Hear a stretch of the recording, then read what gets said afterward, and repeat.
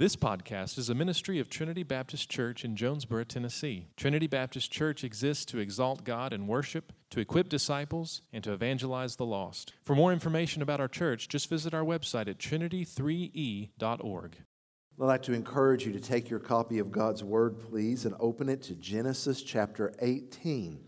This morning we'll be looking at verses 16 through 33. Genesis chapter 18, verses 16 through 33.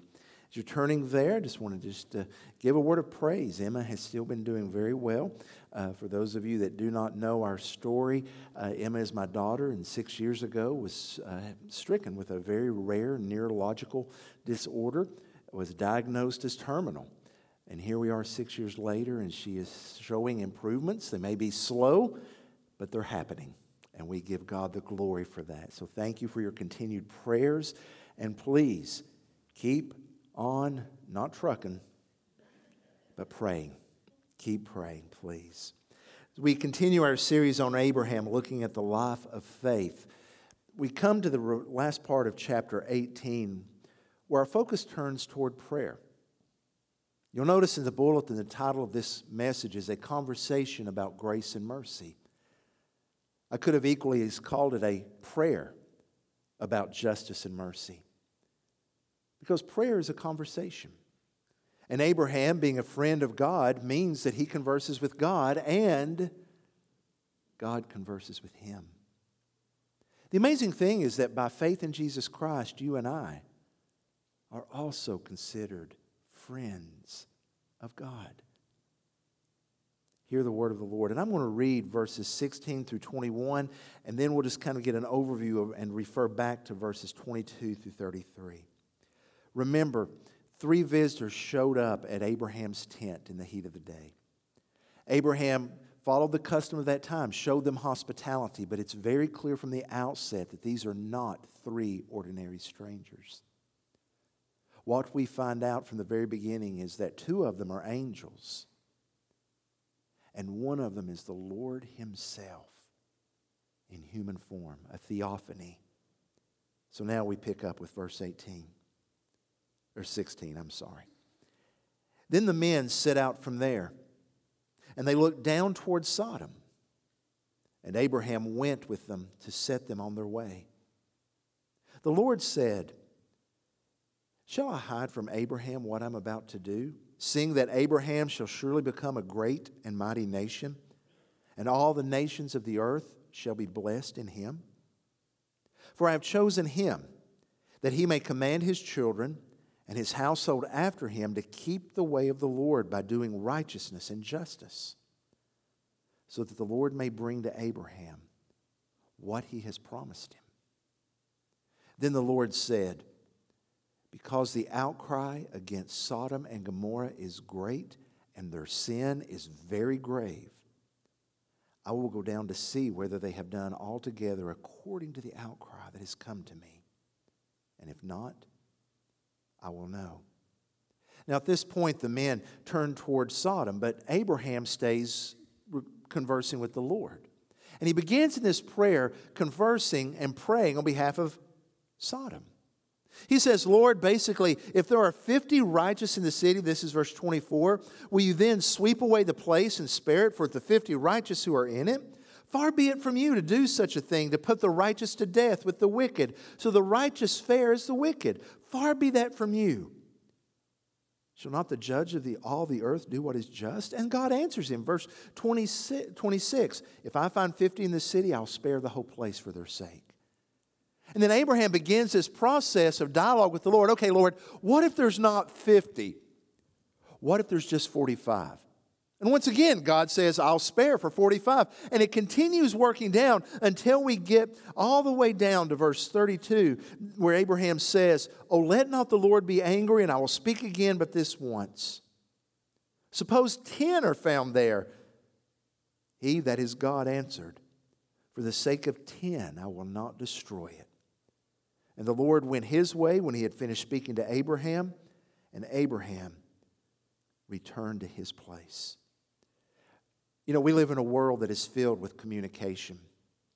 You think about how amazing it is that in just a second, We can receive information, emails from Tokyo, and send information back. I remind you, it's not always been like that. Go back to the early days of communication in our nation, where to go from Missouri to California, it took 10 days at best on the Pony Express to get one letter. So it's amazing when we look at the scope and the speed with which communication takes place. But this morning I'd like to remind you that the greatest communication that can take place is not the fast emails that go back and forth. The greatest communication that can take place is not the communication we can have with elected representatives and officials. No, the greatest communication that can take place is prayer. It's us talking with God. And I would remind you that prayer, as I said a few moments ago, is conversation. Prayer is talking and listening to God.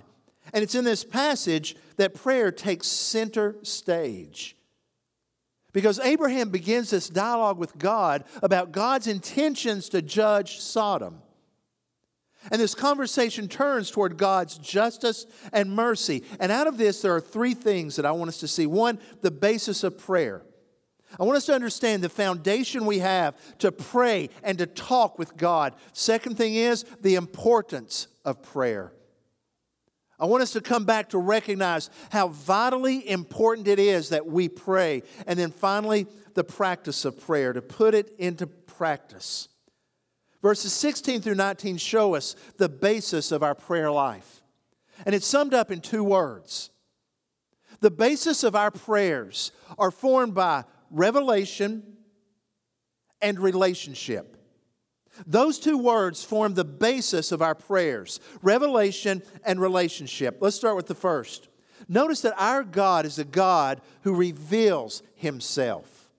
Now that's amazing in and of itself, because God is so much higher than we are. Had God not chosen to reveal Himself, you and I would know nothing of Him. That's how great God is. But God in His mercy has chosen to let Himself be known, first of all, in all of creation. That's called general revelation. That the trees, the birds, the grass, the waters all testify of the greatness of God. Think about how amazing it is that God designed that two hydrogen atoms combine with one oxygen and we get water. Isn't that amazing? Can you do that? Anybody working with hydrogen at home? Our God did that to testify of His greatness.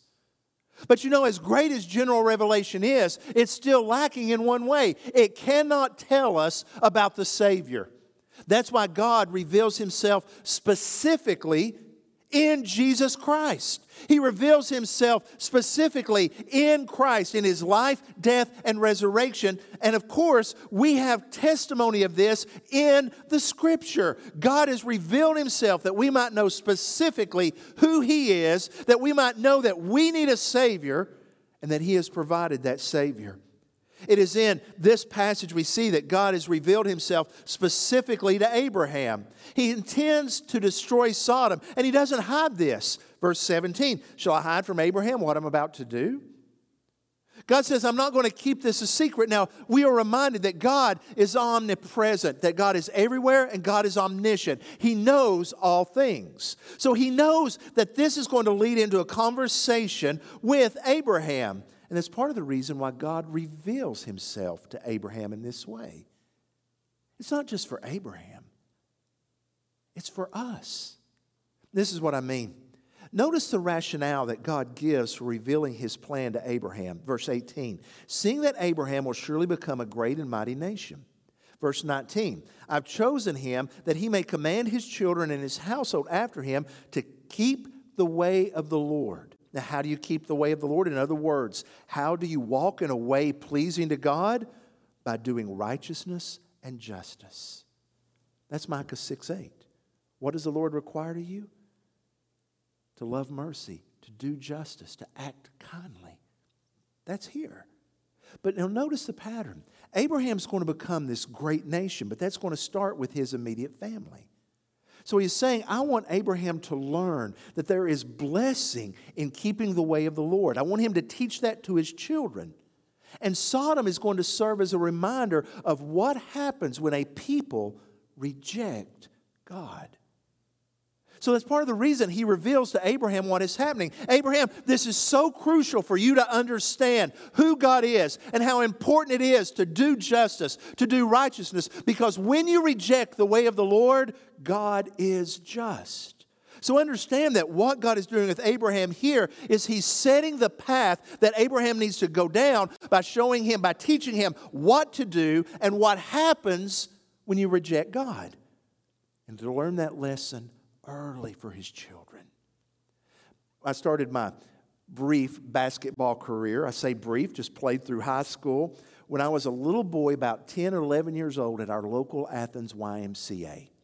Now, I was a decent player, good player, but I remember one game specifically, Dad had come to watch me play. Now, Dad didn't always get to come on Saturday mornings. Many times he would be working, but this Saturday morning he was there.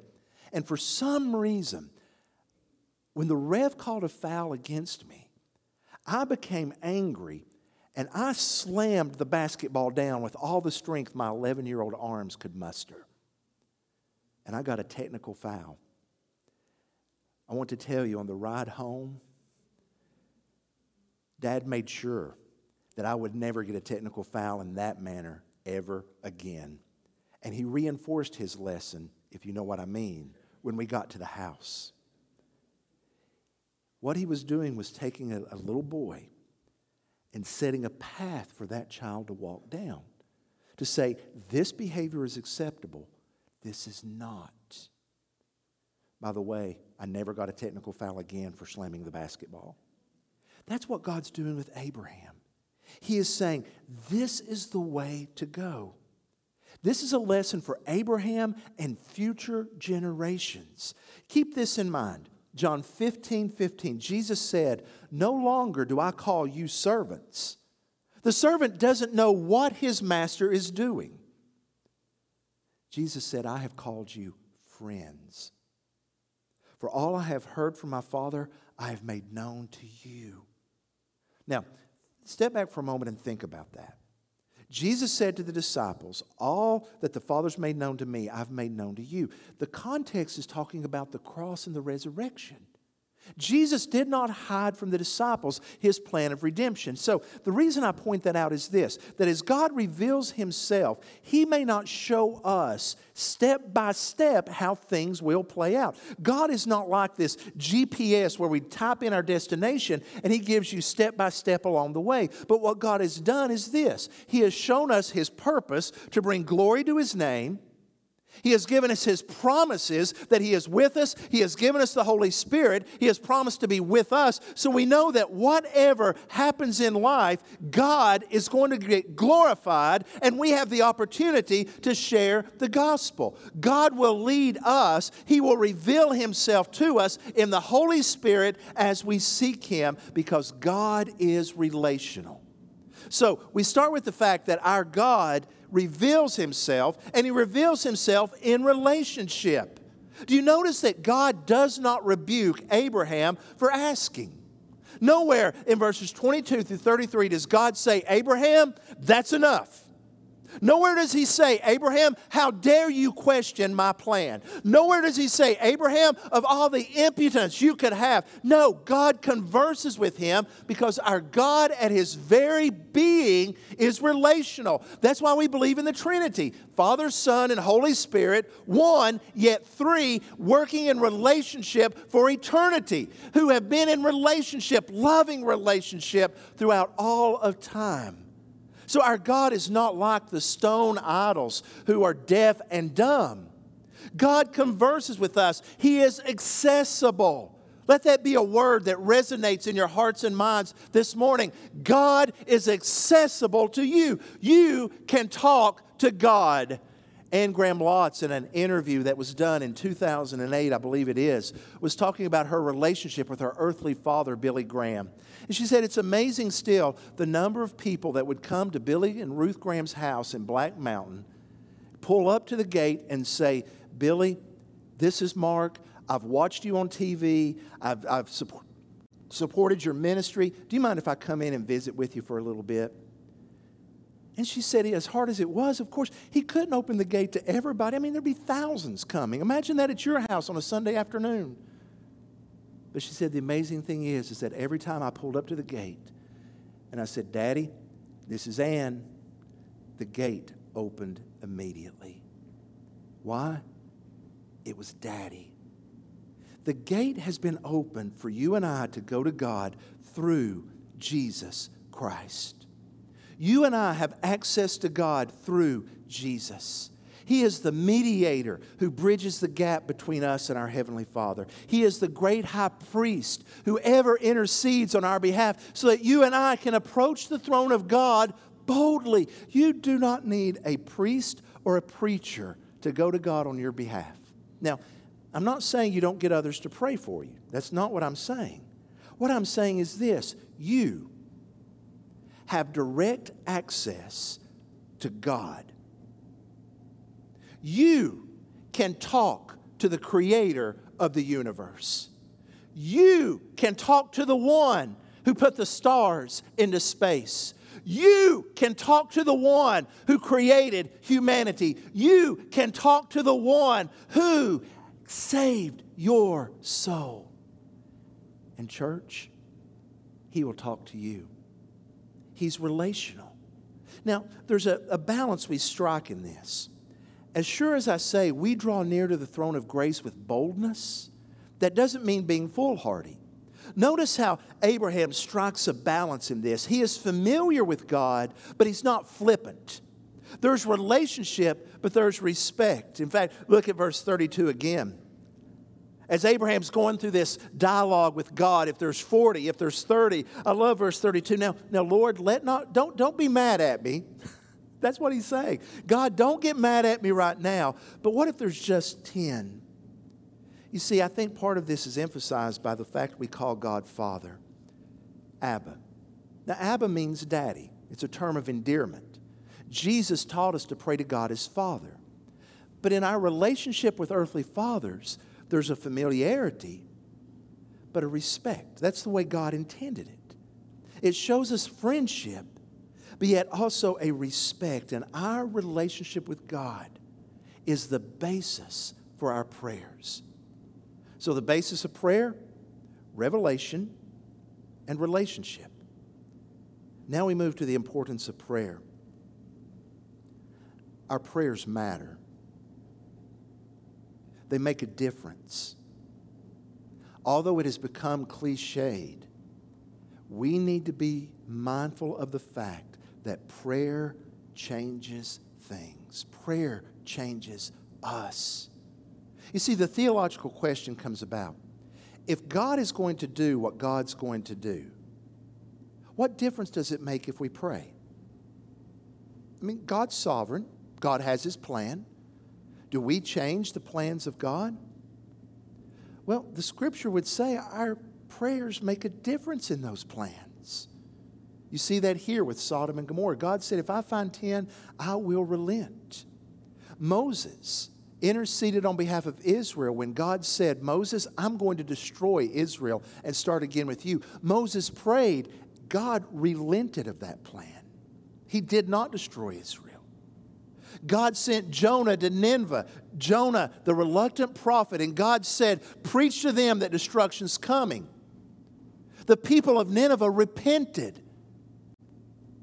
And the Scripture says God did not destroy Nineveh at that time. 1 John 1:9. Did you ever think about that?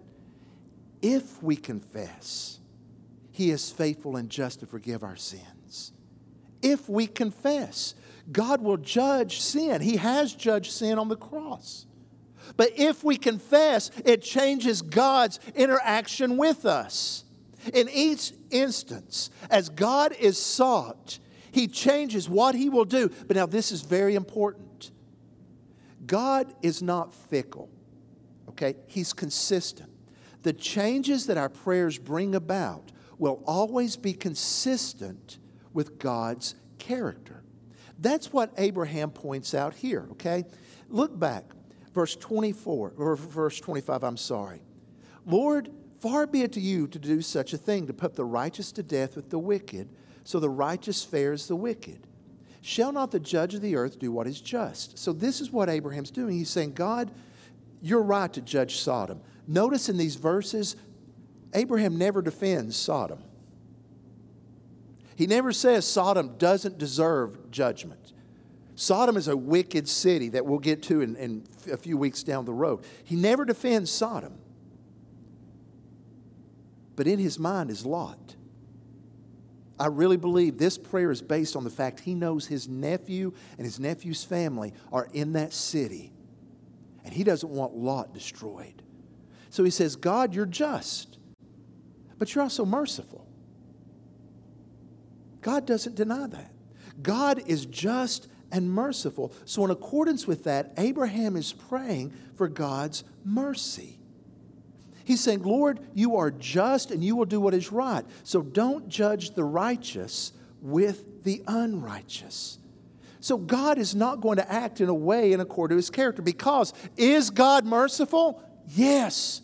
Is God just? Yes. Abraham's not asking God to ignore sin here. That's not the point of it. He's not asking God to do something contrary to who God is. He's saying, Lord, show mercy in this case. It's a reminder to us that as we pray, our prayers are based upon God's character as He has revealed Himself in the Scripture. And it's a reminder to us to ask. James 4:2 says, you do not have because you do not ask. And then he says, sometimes you don't receive because you ask with selfish motives. You see, the approach I take is this: Lord, I'm going to lay my request before you. And Lord, if you say no, I'm going to trust you. But Lord, I'm going to pray believing, because remember, this is relational. So as I pray, one, if my motives are wrong, my Heavenly Father's gracious and He will correct me just like my earthly father did. Two, if God says no, I've come to know God and it increases my trust in Him. And if God says yes, I will glorify Him. So you see, we start this cycle. We have a relationship with God where we know God. We pray. We seek Him. God says yes, He says no, He says wait. He works within us so that we come to know Him more, which feeds our desire to prayer even more, because we will never exhaust who God is. So we can't just hide behind a theological masquerade saying, well, God knows, so there's no need for me to pray. Yes, God knows, but it's relationship. That's like being married for 40 years and saying, well, I don't have to talk to my husband. He already knows what I think. That's not good. By the way, if that's the way you're thinking, please call my office. Healthy relationships call for communication. God invites us to have a healthy relationship with Him in prayer, trusting Him, knowing Him. And that's why this morning I challenge you to make prayer a consistent practice of your life. The whole point of the parable I read earlier in the service in Luke 18 was that we don't have to wear God down. You and I don't have to find God as one who has put up this hard-heartedness saying, I'm not going to listen. God is eager to hear. He invites us to come and pray. He's not like that judge. I think one of the areas that we struggle in the most, and this is speaking very generally, is setting aside focused time to pray. We take the command in 1 Thessalonians 5:17 to pray without ceasing to heart. So we pray while we're driving. We pray when we're working. We pray when, we're out wherever. But do we really take 10, 15 minutes of uninterrupted time? Because let's be honest, if you're praying while you're driving, I hope your entire focus is not on praying. Once again, it's good to pray while and certainly if you're driving in heavy traffic, I know you're praying. But are we making it a practice to say, Lord, I'm setting aside 10 minutes in my day, no TV, no radio, no cell phone, just me and your word. And that may seem awkward at first. But I encourage you to put that into practice and to even pray out loud, to speak it. Now, I'm going to put in a plug here. If this is something that is grabbing your heart, thinking, I need to pray, Nathan Hartgrove is going to be leading a class on Sunday nights called Habits of Grace that will talk about prayer, scripture reading, and worship to help get into these disciplines. Now, I don't say this to guilt you. I believe in grace. There are mornings that become hectic where I don't get to spend the time that I want to in prayer because things happen. But you know what? I don't want that to become the norm. I want to come back and say, Lord, I need to know you. So that's my challenge to you this morning. Maybe just to start small, conversing with God. 10 minutes. And if that seems too much, 5 minutes. To say, I just want to hear the Lord and to see the great things that God will do. I want to ask you right now to bow your heads with me. As we stand to sing, the Lord may be moving your heart to make an even deeper commitment to say, Lord, I just need your help to pray. We all go through seasons where prayers seem to come easier or prayers seems to be more difficult. And you may be in that season right now where your soul just feels dry. I want to reassure you that it happens to all of us at times.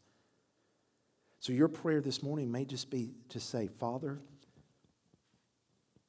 bring rains of refreshment to my soul.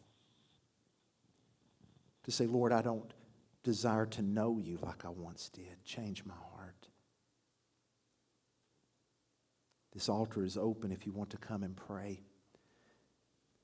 Father, I thank you that you are accessible to us. I don't pretend to even understand the inner workings of your sovereignty and, Lord, how you accomplish your will. Father, all I know is this. You have invited us to come into your presence, to pray, to praise, to confess, to enjoy you. And Lord, I pray that you would move our hearts to desire that above all else. Father, you know what we need. So we ask you, O Lord, to work within us to accomplish your purpose. In the name of Jesus, I pray. Amen.